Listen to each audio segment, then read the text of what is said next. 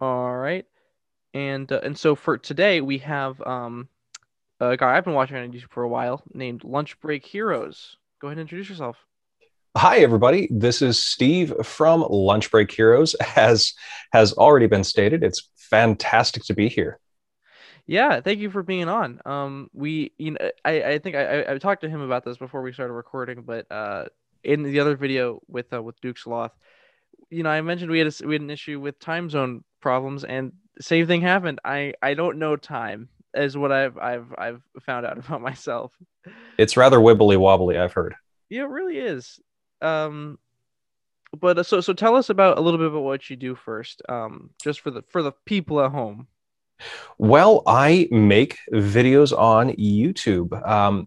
We send around Dungeons and Dragons. Um, I started Lunch Break Heroes on my lunch break, actually, at my day job. So I would sit in my office and I would record these videos on my little Pixel phone, and I would upload them to YouTube. And eventually, got a bit of a viewership going and settled into sort of a content niche, if you will. Mm-hmm. And here we are, a couple of years on, closing in on 3 years this December, and things are going fantastic, and no sign of slowing down. Yeah, and I saw your I mean your stuff's especially your Strahd stuff's picking up. And because it's like I Curse of Strahd is the first campaign I ever ran. Well, it was the I had done some like shorter stuff before, but I had never done like a full campaign, and I was still pretty new to DMing. Um, and for your first, Curse of Strahd is not a very first DM friendly campaign. It's really not.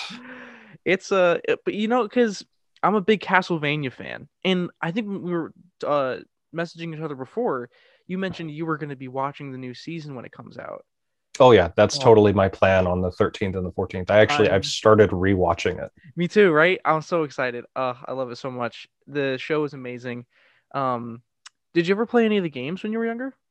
I most certainly did, actually. And this is a weird thing that I've come to grips with as an adult. And my parents were huge gamers. Oh, I didn't cool. quite realize that as a child, however, but my mom played the heck out of Castlevania. Just the originals, and then number two, where Alucard was first introduced, which is actually the game that the series is based off Mm-hmm. of. Um, she played those and was insanely good at them. And I'm terrible at video games. I've come to grips with that as well over the That's why you years. play But yeah, D&D. yeah, because I suck at video games. Gotcha. Yeah, I think I played the one right before Symphony of the Night, the one where you play as Richter. I wish I could tell you which one that was, but I have no idea. I remember I was terrible at it because I was so young when I played that, and it was at a friend's house. Um, I thought it was really dumb that your character uses a whip. But I thought it was. I mean, it was. Yeah, I was. My parents were religious. They raised me, and I went to church and everything. And I was like, oh my god, I'm using Jesus to kill vampires. This is pretty cool. But yeah, I thought it was. I thought the ideas behind it were really good. I think the game today is a bit rough at certain points, especially the older ones. But hey, they are almost 20, I think. Oh yeah, absolutely. And they go back to that Nintendo hard era, Yes. back when, games were meant to chew up quarters more than they were to entertain. Mm-hmm. Um, but so wait, so most of your content on your channel is related to Curse of Strahd. Is it safe to assume that's your favorite D&D module? That is a pretty safe assumption. And it's more based around the fact that that's where the audience is, Mm-hmm. and it was just a really happy coincidence. Um, so my group got finished with Lost Mine of Phandelver, and Nice. they got to the end, and then they made some very terrible decisions, and TPK'd against the final boss. Oh, really? Yeah, I've ran and into that's actually well, sorry to interrupt you, but that's really interesting because that was what happened with my group was we just run Lost Mines of Phandelver, and then I took it to Curse of Strahd afterwards. But that's really interesting. Yeah. So, yeah, they decided to Leroy Jenkins the whole ending, and Hmm. it didn't work out for them. But then I pulled my group. I'm like, all right, what do you guys want to play next? And I gave them some choices of just themes. I didn't give them the names. I'm like, okay, do you want high fantasy? Do you want low fantasy? Do you want gothic horror? And they chose gothic horror almost unanimously. And so we started running Curse of Strahd, and I began researching it and all of that. So I ran across all the other guides and whatnot on Reddit, Dragna Carta, Mandy Mod, stuff like that. Hmm. And at that point, even their guides were still in somewhat of a fledgling state. Um, and I was making videos about Lost Mine of Phandelver at the same time there. So it was a natural progression for me to go into making Curse of Strahd videos. And it was luck. It was serendipity to Hmm. fall into creating content for a module that has such a wide and very supportive community. Oh yeah, that's the because like I said, I was a pretty new DM when I did it, and I was so surprised that the community for it was so big, and not only that, but they were so nice and welcoming, especially like on Discord. Because I forgot what it was, but I think it was I got to the witches at the windmill or Mhm. the night hags, and I to speak to how Curse of Strahd is, I think it's quite unbalanced at certain points, but I think that's on purpose to give the Oh, DM more very control. much intentionally so. Exactly, right. And so essentially what happens for the people at home is your characters are pretty low level when they leave the first part of Barovia, which is the land it takes place in. And in the and one of the first things they do is they go through this thing called Death House, and it's just a basically gets your characters level 1 to 3. And within the house they find a deed to a windmill. Now, when they go to the next part of the game, which is they go to this town called Vallaki. On their way there, they see a windmill, and it's not hard to put two and two together and say this is the deed to this windmill. So they go and check it out, and read as written, I think it's pretty easy to put together that the women living in this windmill are eating children or using children to make pie, and so your characters, assuming they're the heroic type, are going to try and fight them. Thing is, these witches are like for a party of like level 5 adventurers. And so And it's even then, they're pretty challenging. for real, it's especially because there's three of them, and that's Yeah. just it's crazy. And your characters, Yeah.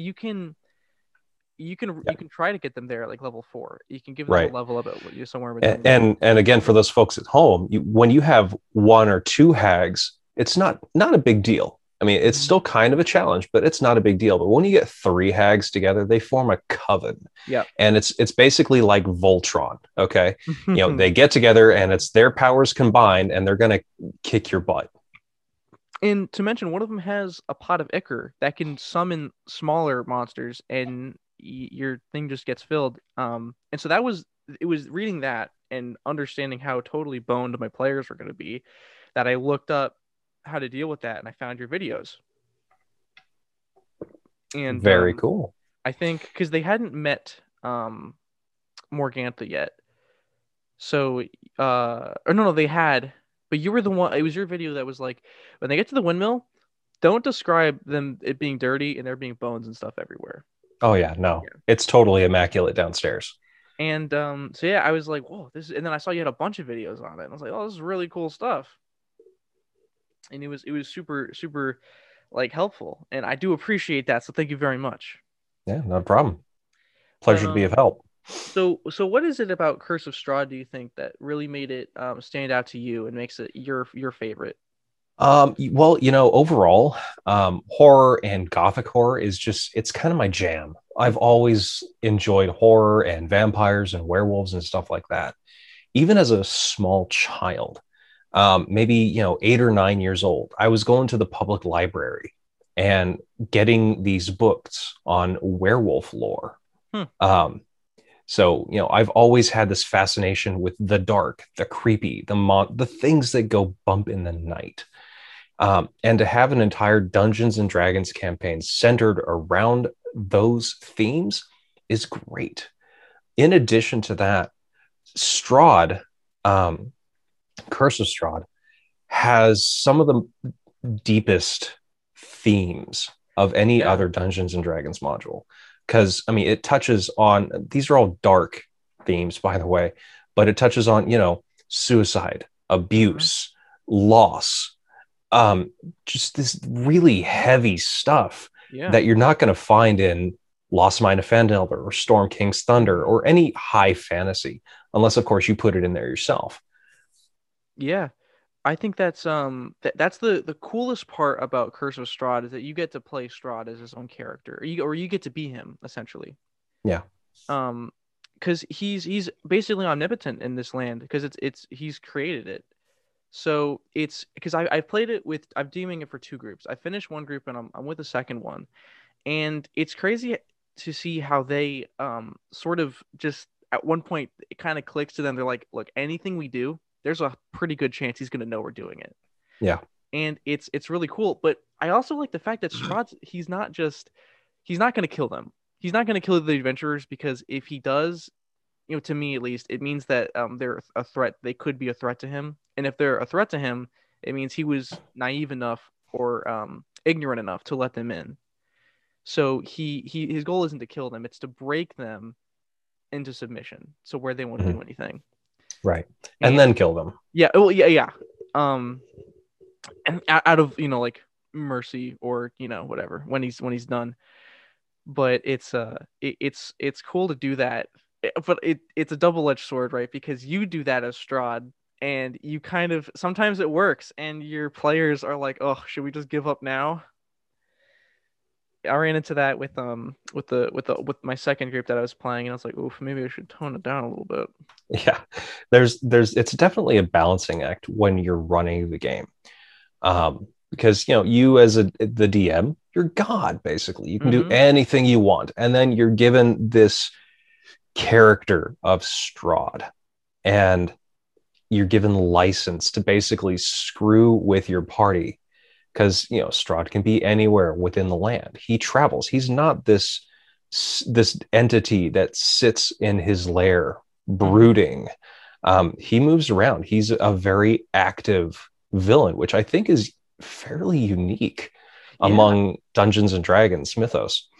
Because I mean, Nesnar, for example, I mean, we keep coming back to Lost Mine of Phandelver because I know we both played it. Nesnar, he doesn't walk around. The No, he Black waits. Spider, he's just always chilling in his lair. Mm-hmm. And same thing with the dragon, he's just chilling in his lair. Now, of course, you can extend that and make them move around, of course, but Yeah. per the module, they just sit there. They're very passive, and Strahd isn't like that. Yeah. So with that power comes great responsibility. You really have to be careful that you aren't using it too much, that you aren't breaking your party Yeah. beyond their limits. And I think it's so cool. I think that's it's something that I don't think any other campaign could say they do. Um and it's just it's fascinating because I mean you think if you're a party member, and I know it's hard to this is like third level chess or like three-dimensional chess, but if you're if Strahd is constantly messing with you, Well, and this guy, most chess is three-dimensional, by the or way. sorry, was it 4D chess with the Yeah. time travel thingy? Yeah. But it's you got to think if Strahd is constantly harassing you, you're doing something right because he wouldn't be giving you that much attention. Yes, certainly. Um, Yeah. but again, that's kind of like you got to be thinking on like a meta level at that point. Which most people are. Most people are like, oh God, he's here. Oh God. But so we talked a little bit before with the witches and everything about how Red is written. Strahd is pretty unbalanced and it's kind of disjointed at certain points. What is your favorite change that you've made to it? Buster. 100% hands down. Buster the Bust. Oh, which one is that? I don't think I've seen all your videos. Oh, shame on you. I'm Um, sorry. so in Van Richten's Tower, um, so Van Richten's Tower, in the module as written, it's basically empty. It's a Mhm. 3-floor tower. Is it 3 or is it 4 floors? I forget. I think it's four. Okay. So yeah, I think it's 4 floors. So you got your base level and then your second level, your third level, and then the bedroom up top. The second and third levels basically have nothing in them. And the first level is essentially just where the elevator stops. And that's it. There's nothing there. It is so uninteresting. And so when I was tackling that chapter, I'm like, okay, what can we change? What can we put in here to make it interesting? And it took probably a good 6 months or more to get to a satisfying answer. Because, I mean, the first iteration of this was creating a whole underground laboratory for Kazan, who was, the builder of this tower. And he was going to be like trapped in a time loop of his own making, and he was going to be like a chrono wizard. Um, and obviously that never happened. We went through different other variations with, what can we do to the door puzzle? Maybe we can make it like a clock. I kept coming back to this time thing, and eventually I ditched the whole time thing, and that was very much for the better. And so I stripped the ideas just down to the bare minimum, try to keep it simple. So I'm like, all right, Van Richten has been living in this tower for a while. He's moved out temporarily, and Esmeralda's moved in. Okay, what's going to be here? Well, obviously, they're monster hunters. They have supplies. They're going to have to, keep their stuff somewhere. Okay, so that's floor one. Floor one's going to be full of crates and, all their crap. Okay, floor two, which, by the way, has nothing in it in the module. It's just a bunch of trash. Mm-hmm. I'm like, okay, maybe this was a library. I mean, because it's a wizard's tower. What does a wizard do? What does a wizard have? He's got books. He's got experiments and stuff like that. Right. So I'm like, okay, floor two is going to be a library. Floor three, okay, maybe that's screw it, an observatory. So yeah, we turned the third floor into this old observatory, which is now broken. And the stars that are on the ceilings, they are the constellations from whatever homeland the players are from. And then, of course, floor four is the bedroom. But back to Buster. In addition to making the tower into an interesting set piece in and of itself, I wanted to put some meaningful interactivity in there. And those two words are central to a lot of the revisions in my guides. Meaningful interactivity. Something for the characters to do, someone for them to talk to, etc. And so I'm like, okay, we can't really put a living being in here because Esmeralda's living here. Van Richten was living there. It used to be a wizard. So a talking statue? Okay. All right. Maybe it's just a bust. What would I call him? Buster. That's perfect. Yeah. And so, I mean, we did some stuff with Kazan. We made him a composite character with Exithander because there's 2 liches in this module, and that's just 1 lich too many. So I got rid of Kazan and just made it Exithander all the way through. So Buster is, he's the image of Exithander back when he was a man. And he's been left alone in the tower for hundreds and hundreds of years. He's seen this thing fall down around him. He's seen the elements come in. He's seen looters ransack the place. And on the second floor where he's stuck into the wall with like sovereign glue or something, all he's had for entertainment are these books that are just consequentially laying open on the floor near him. So he's been reading the same books, the same pages for decades. Maybe a breeze will come through, flip a page here and there, and that's a big thing. But then along comes Esmeralda, and she's actually nice to him. She turns the pages, and he is smitten. Because he's been reading this book of romantic poetry for God knows how long. So that's his whole world, is this romance poetry. Aww. And Esmeralda is she's the real deal for him.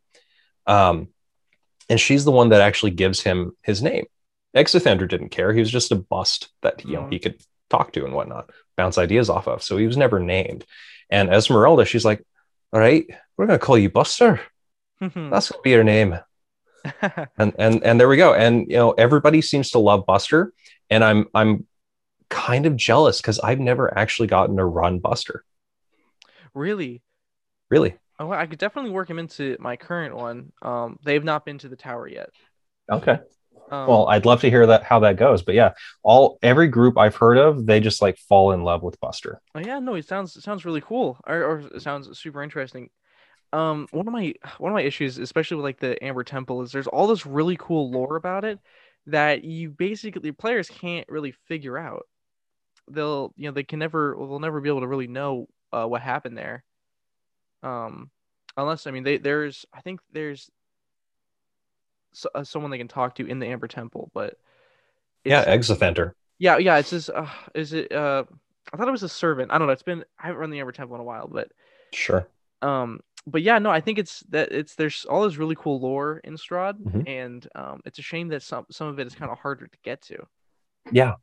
Um, Yeah, there's definitely a huge amount of stuff that your party will probably never see, but it can definitely inform the world that you create and what you put before them. mhm. And so, with your favorite addition you've made out of the way, what do you think is the hardest part of Strahd as written? As written, the hardest part is probably making Irina a likable character. Yeah, I agree.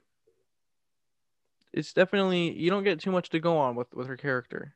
No, she's definitely a blank slate. Yeah. Um, in one of the upcoming videos on my channel, we actually are going to talk about Irina and some of the other companions as well. We're going through all of the NPC companions one by one by one, talking about their motivations, how you can gain their trust, the pros and cons, and on over on my Patreon, we have some additional information on how to role play these characters.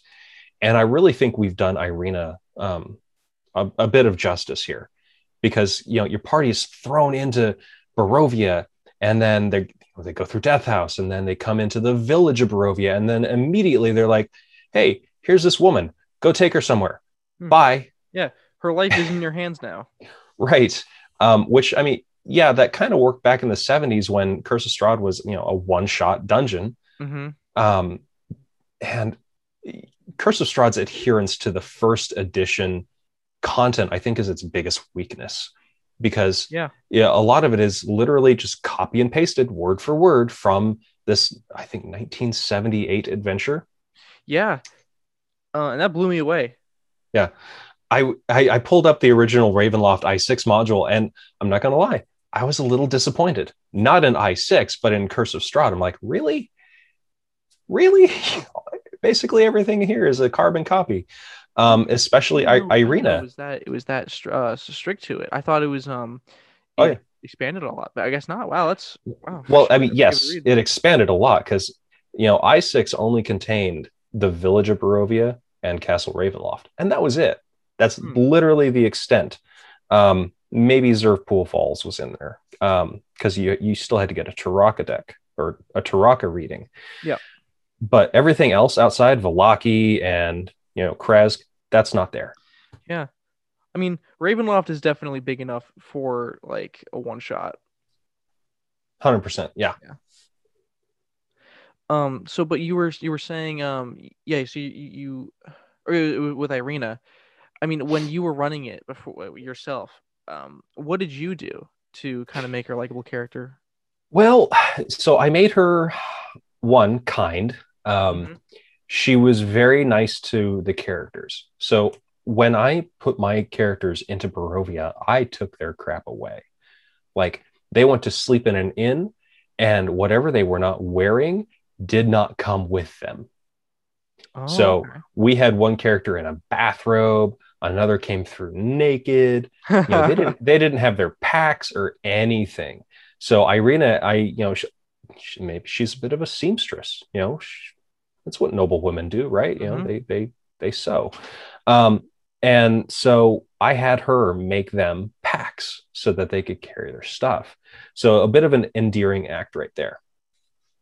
Yeah, I think that's the if I mean simplistically, I think the best way to make or one of the easiest ways to make your party like a character is to have that character give them free stuff, Oh, absolutely. right? And that psychology extends to the real world. Hmm. If somebody wants you to like them, they're gonna, here's a pie, here's some cookies. They'll do something nice and positive Yeah. towards you. And that same thing goes for NPC characters. And so I mean, yeah, it's just a thing of I wanted to make her feel more impactful than just like, oh, if she is gone, the party doesn't have an extra body on the field, you know. That being said, her red is written stat block is garbage. Whenever I throw her in combat, I give her Ismark stat block, which is a bit better. Yeah. Um, but yeah, I definitely agree. That's I guess that speaks to a lot of Curse of Strahd as well for me. Is I find it hard to give so many different characters good personalities that are memorable. Yeah. Especially because sometimes you only see these people for a short while, Oh like yeah. like the abbot.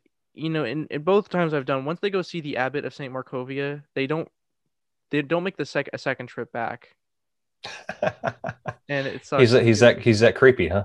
I do like him though. I especially like the version as I did watch your thing of the Abbey of Saint Markovia, where he's very disconnected, and he's like, you don't need a face. You can still do things without a face. You You know? do not need to your face to eat or Yeah, it's just like breathe. that. And I think that was, I mean, another like props to you because that's really good. Definitely a super super good addition to a otherwise pretty bland character that they don't go too hard on. Yeah. Um, whose lore again is really cool that is not talked about. I don't think you can find out that he was an angel. Um, Until you try to smack him, you would never know that he is an angel. oh yeah. I mean, Um, at that point, he casts off his human garb, and he's just like, mm, "Oh, you gotta die." yeah. I just I mean to bring it full circle, I mean that's kind of the thing that makes Curse of Strahd such a awesome uh campaign to run. I mean, like I say, I had a hard time doing it because it was my first one, but it's easily gonna. I think it's gonna be my favorite because it gives you so much liberty to do so much. Yeah, I've said this before on the Discord server, but Curse of Strahd is basically a 250-page writing prompt. Mm-hmm. The first time I ever messaged you privately was when my characters helped Lady Wachter overthrow Vallaki. The book says that's a thing that can happen, but it says nothing about what actually happens if that happens. Oh yeah, no, it's totally open to the DM. Like, how does that play out? Hmm. And I was like, wow, there's just nothing on this.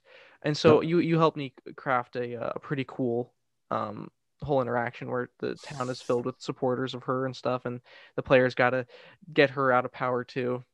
Nice. Yeah, my party just murdered her, and then the next morning, Baron Wachter or Baron Volakovich was thrown over the side of the palisade from a noose. Yeah, I mean, basically, if they're both gone, there's just that's all the city needed. Just get them both out. Have anyone else except Isaac Strasny. Anyone else in town is good though. Any functioning adult, 2021. Yeah, for real. um, but so to speak on more broader terms, when did you start playing D&D altogether? So I started playing D&D late 2017. So I've been into role-playing games since, gosh, 1999. I was Mm, 13 years old. I'm 34 now, pushing 35. okay. And, you know, role-playing games they've come into my life, they've left my life, but they always come back. And role-playing has been this role-playing and collaborative storytelling has been this big creative outlet for me, for the past 21 years. Yeah. And in late 2017, probably around springtime, I got the itch again. Like, I really want to sit down and tell a collaborative story. And so I looked at my wife and I said, we should try Dungeons and Dragons. And she looked at me like, what? Excuse me? Yeah. Um, That's awesome but though. I eventually, I wore down, and a few months later, we got a game going with her, myself, and a couple of our close friends. It was around the dining room table. My Dungeon Master screen was made of just a folded bit of like an Amazon shipping box. Um, That's perfect. and yeah, and we started going through the starter set, Lost Mine of Phandelver. Hmm. And it was a blast. I was hooked on Dungeons and Dragons after that first session. Granted, it only lasted two more sessions because it's just not their kind of game, and that's okay. But for me, it just here I am. I'm still going. Yeah. Um. So that was like what you see. Like you liked role playing games before. What did you play before Dungeons and Dragons? For it was a mix of a lot of online stuff. So I started in the original AOL chat rooms of Wow. of yore. Yeah. The early 2000s. Yes. So I started there, and I was terrible. I was a slow typer, and I was an annoying teenager. So you can imagine what it was like. Very cringeworthy, but I eventually got better. I had some mentors along the way that helped me out with my storytelling and descriptions and whatnot. And eventually, some of that transitioned into other online games like Star Wars Galaxies.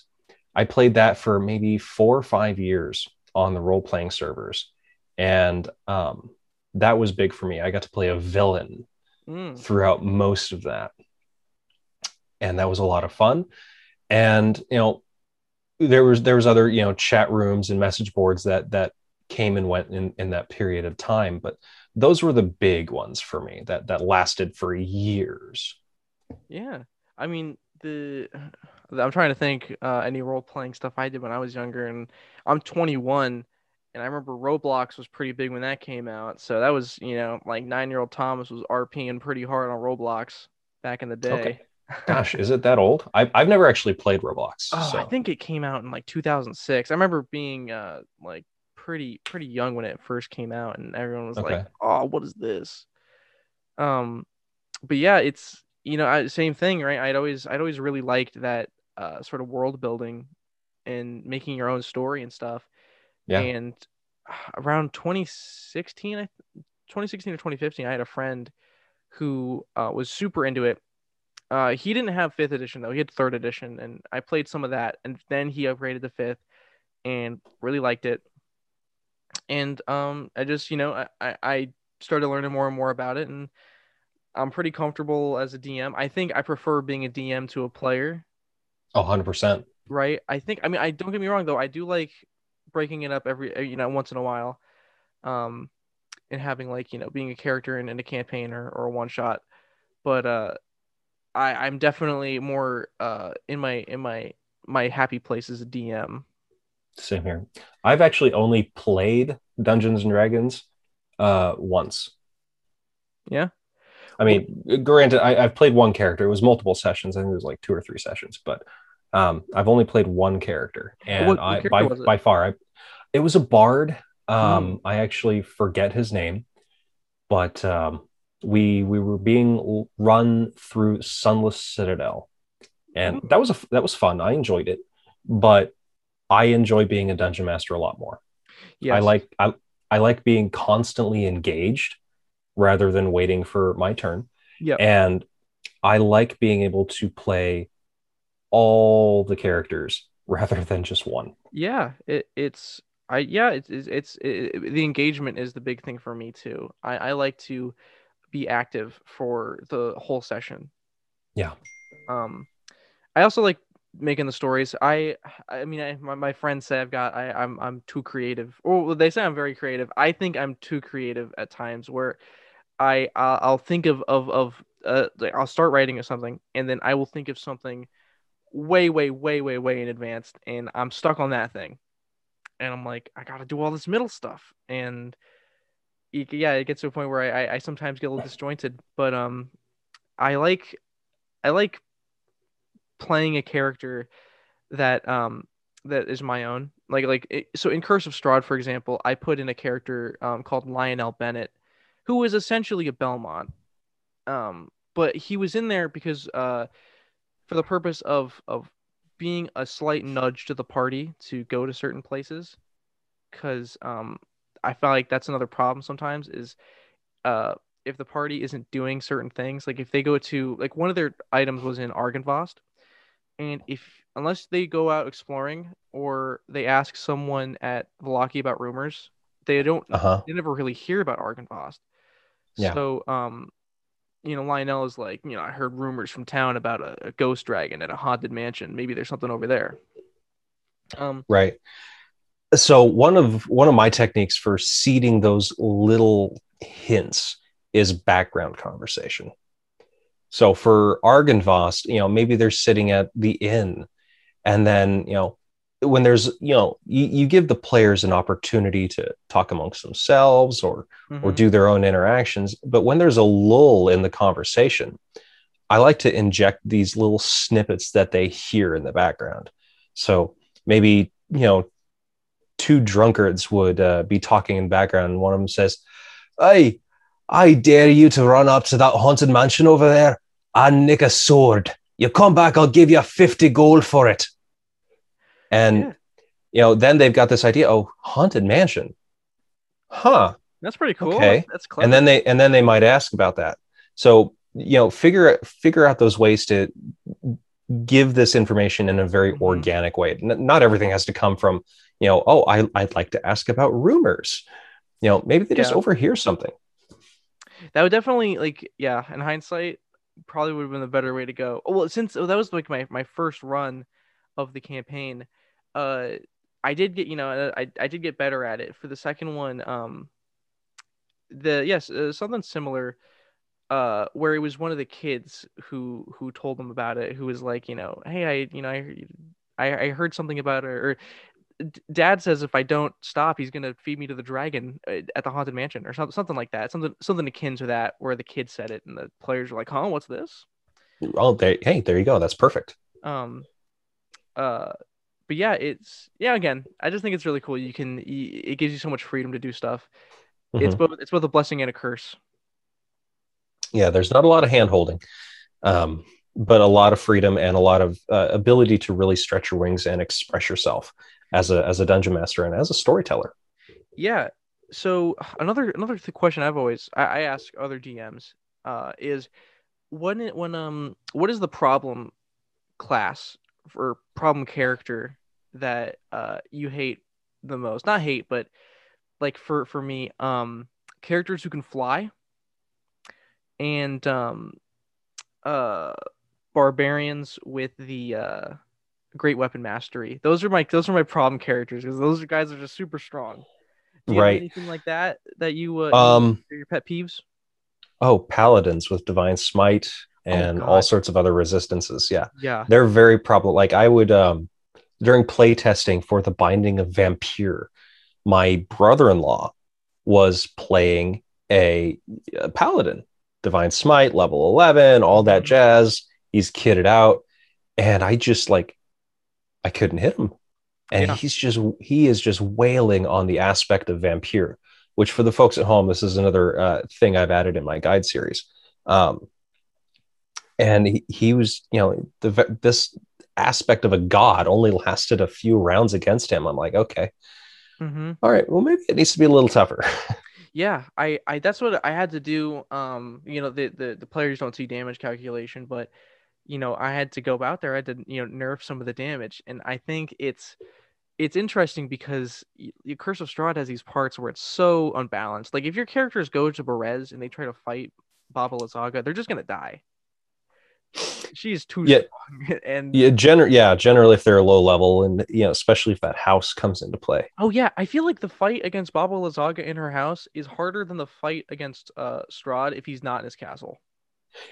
Certainly if he's not in his castle, most definitely. Yeah, because Strahd can't throw boulders. His castle is just, when he's in his castle, he plays like a poke and run game.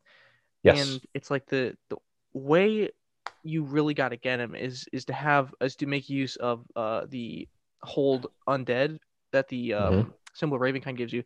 My players were not figuring that out. They were like, oh, he probably has some way to break out of it. I'm like, well, this is one of your legendary items. I mean, right? Yeah, you guys worked really hard. You got a nice card reading for it. Come on, guys, use it. But Baba Lysaga is actually not really that difficult in and of herself. Again, when that house comes into play and starts throwing boulders, then it changes the game a bit. Yeah. But Baba Lysaga herself is kind of a pushover, especially if you have a party with ranged capabilities. Yes, I agree. because the action, she's basically by herself. The action economy is very much against her. And unless those boulders are flying, well, everything's concentrated on her, and she's just not going to last that long. Yeah, I mean, I think if she has her floating cauldron or her floating skull, that can make things difficult. But you know, 9 times out of 10, if you have a 4-person party, one of them's gonna have some range, Yeah. and the other people are gonna be able to throw hand axes or javelins or something.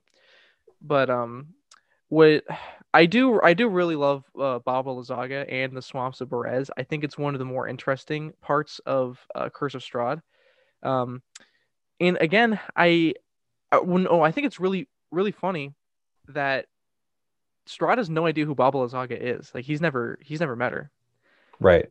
and she refers to Strahd as like her baby boy. Yeah, One of she's like, who's your mommy? Yes, so the players were like, "Oh, this is Strahd's mother. And surely, if we show him that we killed his mother, he won't like that." And then they went and like I think they beheaded her and were like, "Strahd, look what we have." And he was like, "I have no idea who that is." Who the hell is this? Yeah, it was literally like Thanos from Endgame, where he's like, I "I've have never no seen, idea who you I've are. never seen you before in my life," and I thought that was hilarious. Um, again, I wish there was a way for the players to know that that was just Strahd's crazy wet nurse who was blessed Right. by the dark powers. Yeah, there's really there's nothing there that says, not Strahd's mother. Um, Beyond the fact that maybe they've read the tome, and I mean, even in the tome, there's no indication of who his mom really Yeah. is. You can put stuff in the tome though, and I really like that about it. You can I mean, it's got some pages, but you can really put a bunch of stuff Oh in yeah. there if you want to tie some ends And together. if you're really bold, you just send your players copies of I Strahd. Ooh, I want to read that. I have not read it yet. You know what? For a pulp novel, it is actually pretty good. Awesome. Yeah, Um, I'll pick it up. yeah, the War Against Aslan, the sequel to it. I mean, it was okay. It was decent, but Mhm. I Strahd is actually a good book in my opinion. Yeah. Oh, I love that character so much. Just Strahd himself. It's Mhm. so many so many levels, so many ways to portray him.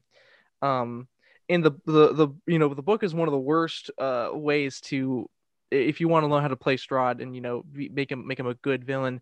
I do not recommend reading what the book says because the book contradicts itself multiple times.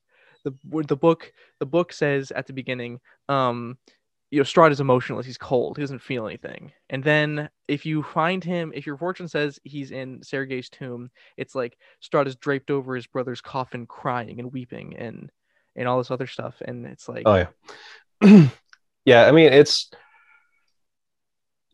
coming, as someone who's written a very lengthy document and gone over the module multiple times. I always tend to take a real world look at how the book is laid out, how it's produced. mhm. And one thing to bear in mind is that it is not the work of one person. Um, there's a whole bunch of people that wrote this, and they all were each assigned a piece. Oh, that's Like, interesting. That's like, a different way to look at right. it. Yeah. Yeah, like one person wrote the introduction, another person wrote, aspects of Castle Ravenloft. Granted, that was, Tracy and Laura Hickman in 1978. Mhm. Um, and then, another person wrote, the Ember Temple. And it's the editor's job to look over all of this and make sure it's cohesive. So the fact that there are, Strahd is cold and emotionless in the introduction and then emotional in the castle, or that there's two liches, there's Kazan, and then there's Exathanter. Mhm. These are things that you would imagine would be caught in editing, right? Yes. Because the writers don't talk to each other. Yeah. They probably don't know who each other is. Um, so the marching orders, they come from the overall designer, Chris, and then the writers do their thing. It all comes back, and then the editor is supposed to make sure it gets turned into one cohesive whole, which obviously doesn't always happen because we do have these contradictions, even in how Strahd became a vampire, which has given rise to the bloody wars of the vestiges are the dark powers, or the vestiges and the dark powers are separate. Yes, I was gonna. That was the Those next are, question I was gonna ask you was yeah, about that, because yeah, that's another thing. Do you think the sarcophagi, the vestiges? Did you play those as the dark powers, or did you play the dark absolutely powers not. as? Yeah, me too. I play the dark Absolutely powers not. as this force So, that's always around, yes. like an evil god. So as you can imagine, I've read a lot of Ravenloft lore, Mm-hmm. even from older editions. And I'm very much in the camp that the Dark Powers and the Vestiges are separate. And the reason that these two camps exist is because of a lack of editing, Yes, or not necessarily lack of editing, but a lack of attention to detail in that process. that makes sense. Because the introduction of the module says one thing, and then the introduction to the chapter Amber Temple says something completely different. Yeah, Um, so both interpretations are valid. I just think my interpretation is more valid because yeah, I rely on that stuff from older editions where the dark powers, they're this nebulous force. They're yeah. unnamed, unknowable, uncountable, Amorphous. amorphous. And then the vestiges themselves, they're actual things. They're named. You can count them. They have Yeah, limited power and potential. They are very much less than the dark powers. yeah. And they're, I mean, I always figured the dark gifts they bestow are just the dark powers acting through them, um, Sure. in a way. But I mean, if you read like the Dungeon Master's Guide and you read about the Shadowfells, it says the Shadowfells are home to the dark powers, which would Mhm. make me again assume it's not just these vestiges. Um, Real quick, I do have a question about the Amber Temple. When you ran your players there, did they take any of the dark gifts? Um, no, in fact, I actually um I did not actually offer them through the sarcophagi. What I did is I offered them through dreams well before they ever got to the Amber Temple. Hmm. So in my guide, the Amber Temple is leaking. So the Amber Enclave, which is what I call the this guild of wizards that built the Amber Temple, they took it upon themselves to take this evil out of the world and basically put it in prison. And so they built the Amber Temple, which was a monumentally terrible idea because obviously, what happened. Yeah, focus Um, darkness in one spot. right, exactly. And so they all went mad and killed each other, and some of them transformed. And the wards and seals that were meant to keep this prison closed have been wearing down. Magic isn't permanent in, Hmm. in my mind. So the vestiges that they've been reaching out as much as they can, which is not much, and touching the minds of various Barovians. And they come to them in dreams and they offer them, to grant them a wish or whatever. And in the case of my characters, they're like, "Hey, will you be my champion?" And they come to them in the guise of someone friendly. Like for my cleric, she was a cleric of Eldath, the goddess of peace. And so I had her wake up in a dream. She crawls out of her tent, and just the forest that they were camping in is just covered in ash. And then this very familiar looking figure, I didn't say it was Eldath, I just said it looked familiar to her, was sitting there. And she, in the way that this figure spoke, it implied that it was Eldath, but again, never said it was.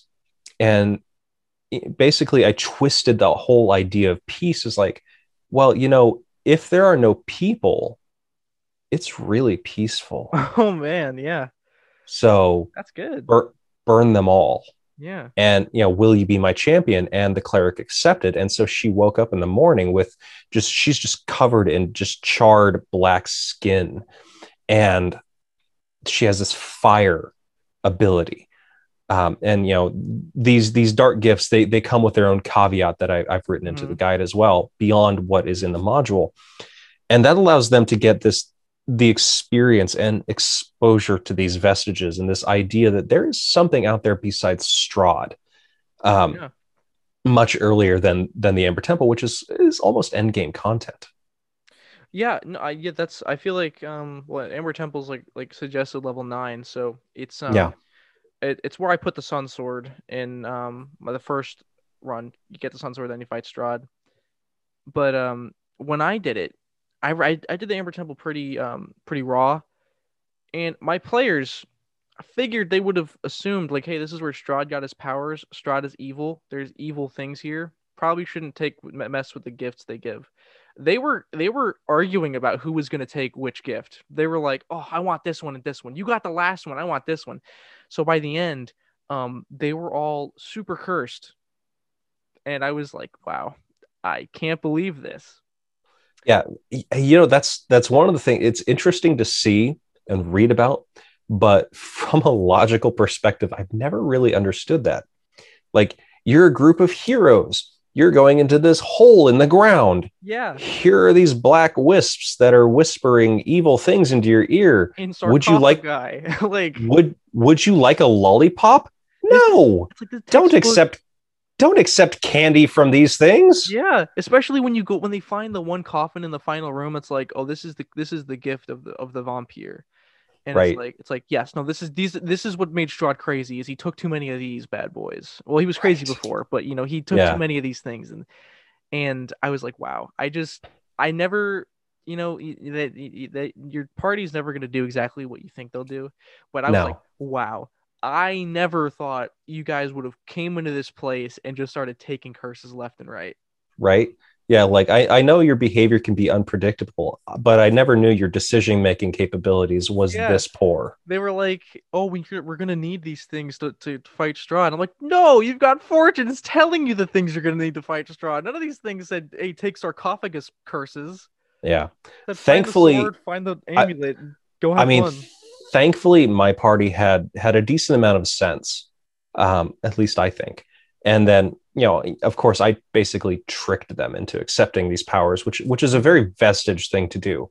But to just go into the Ember Temple and saying, "Yep, I want that dark power," is just a weird thing to me. Yeah, and some of them are, I mean, to its benefit or to its favor, some of the dark gifts are pretty dang good.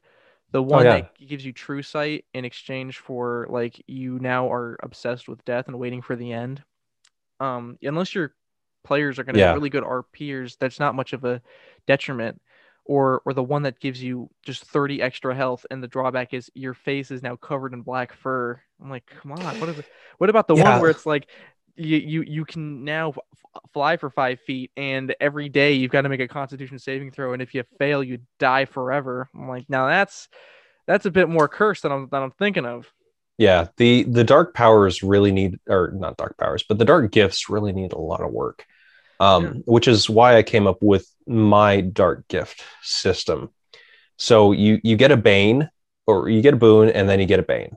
The boon is the power that is bestowed upon you. Yeah, sure, you can cast Cone of Cold at will.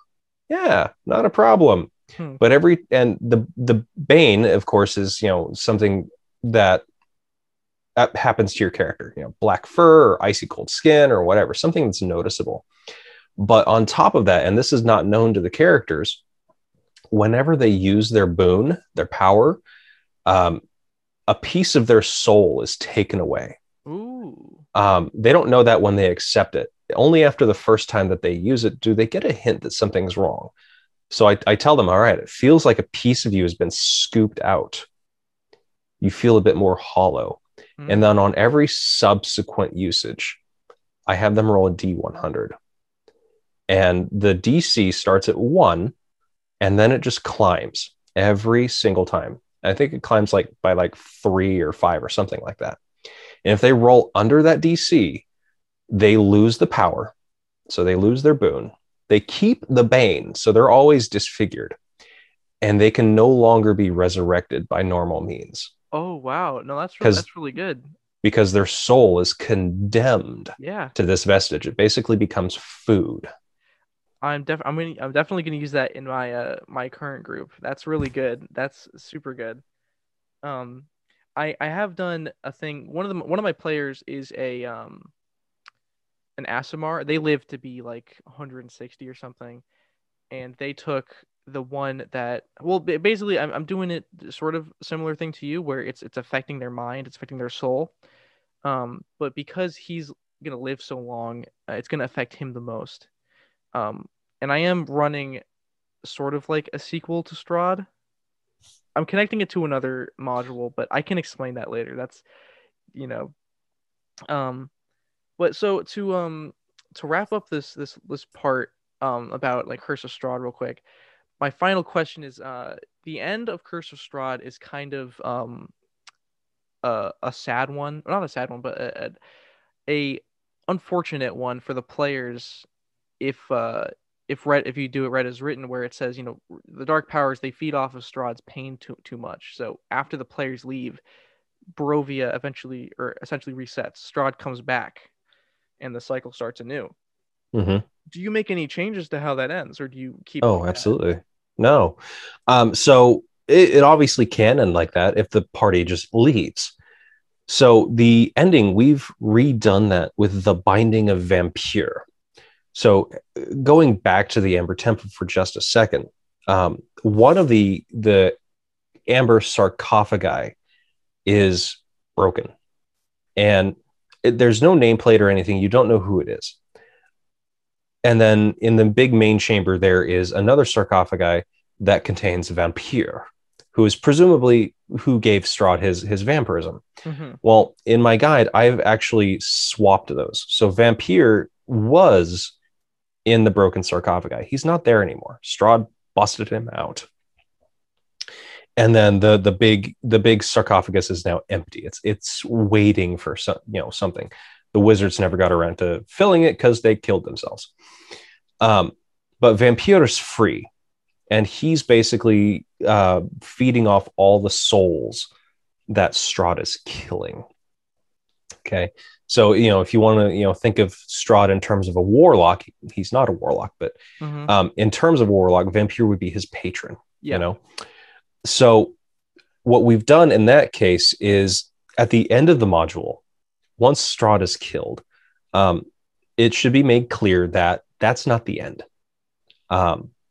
Vampire will bring him back because Strahd is this big old siphon of souls, and Vampire doesn't want to give that up. Yeah. So he's gonna resurrect his guy, And if you really want to free Barovia, you've got to put Vampire back where he belongs, in the Amber Temple. And that's this whole binding ritual that we've created and play tested, and hopefully it's a lot of fun to do this, because you've got a bit of time after killing Strahd to go and gather these material components throughout the land. So you go from this huge knockdown, drag out battle in Castle Ravenloft, and then you get to do some normal quests, get some breathing time. Yeah. And then we use the standing stones because they've really got no explicit purpose in the module. So we use the standing stones as this summoning site for Vampire, and you can't kill the god, but you've got to survive him. Yeah. And if you can survive him, then you can lock him away into prison. Exactly. That's really cool. And only then is Barovia safe. Mm-hmm. Yeah, that's like. So, have you released that yet, or is that on your channel? Yeah, absolutely. Okay, I'm definitely gonna take some notes from that. I did something a bit different with mine, but that's for another time. We're almost out of time here. So, the last thing I want to ask you is where do you plan on going with all this stuff in the future? With all defined stuff like in this case, your channel and your gotcha. your Strahd content and stuff. Sure, yeah. So Strahd, Curse of Strahd proper is basically done. Okay. We're going over all of the allies and whatnot, but the actual guide content is finished. We are content complete. At this point, I'm compiling everything together into one document, and I'm going over, I'm proofing it, I'm doing all the formatting and making sure it all looks good. And then it's going to be released on DM's Guild as an updated version. So, people can buy it and they can get it all in just one package. Yeah. And then beyond that, we're going to take a look at Ravenloft as a whole, starting with Van Richten's Guide to Ravenloft, which is coming out on May 18th. Hey, So yeah, I'm there's a excited. lot of there's a lot of good stuff in there, I think. And I know a lot of the books that have been coming out recently have not been released to huge fanfare. Hmm. So a lot of people, knocking them down a little bit here and there. And, I kind of hope the book is mediocre at best, because that means I've got a lot to do. Yeah, well, that's cool. Good. Yeah. And That's so impressive. beyond that, we want to come up with a lot of video ideas to help entertain and inform people and grow our channel that way. We're also releasing the Deck of Many Quests. You can actually buy that online on Indiegogo now. Physical version will hopefully be shipping around August, September timeframe. I'm getting the paperwork signed on that today and then sending over a buttload of money to the printers to get those made. Awesome. And just growing the business from there. Lunch Break Heroes is it's going to be a big thing. Yeah, I'm excited I got you while you're still, getting up there. Um, so again, thank you for being on like a lot. This is super awesome. Like I said, I'm watching your stuff and it really helped me out. So it's a huge honor to be able to talk to you like this and nerd out with you Well, for an hour. hey, nay, no problem. Thank you very much for having me. I appreciate it. This has been a lot of fun. Thank you. My name is Steve from Lunch Break Heroes, and this has been the Power of Four.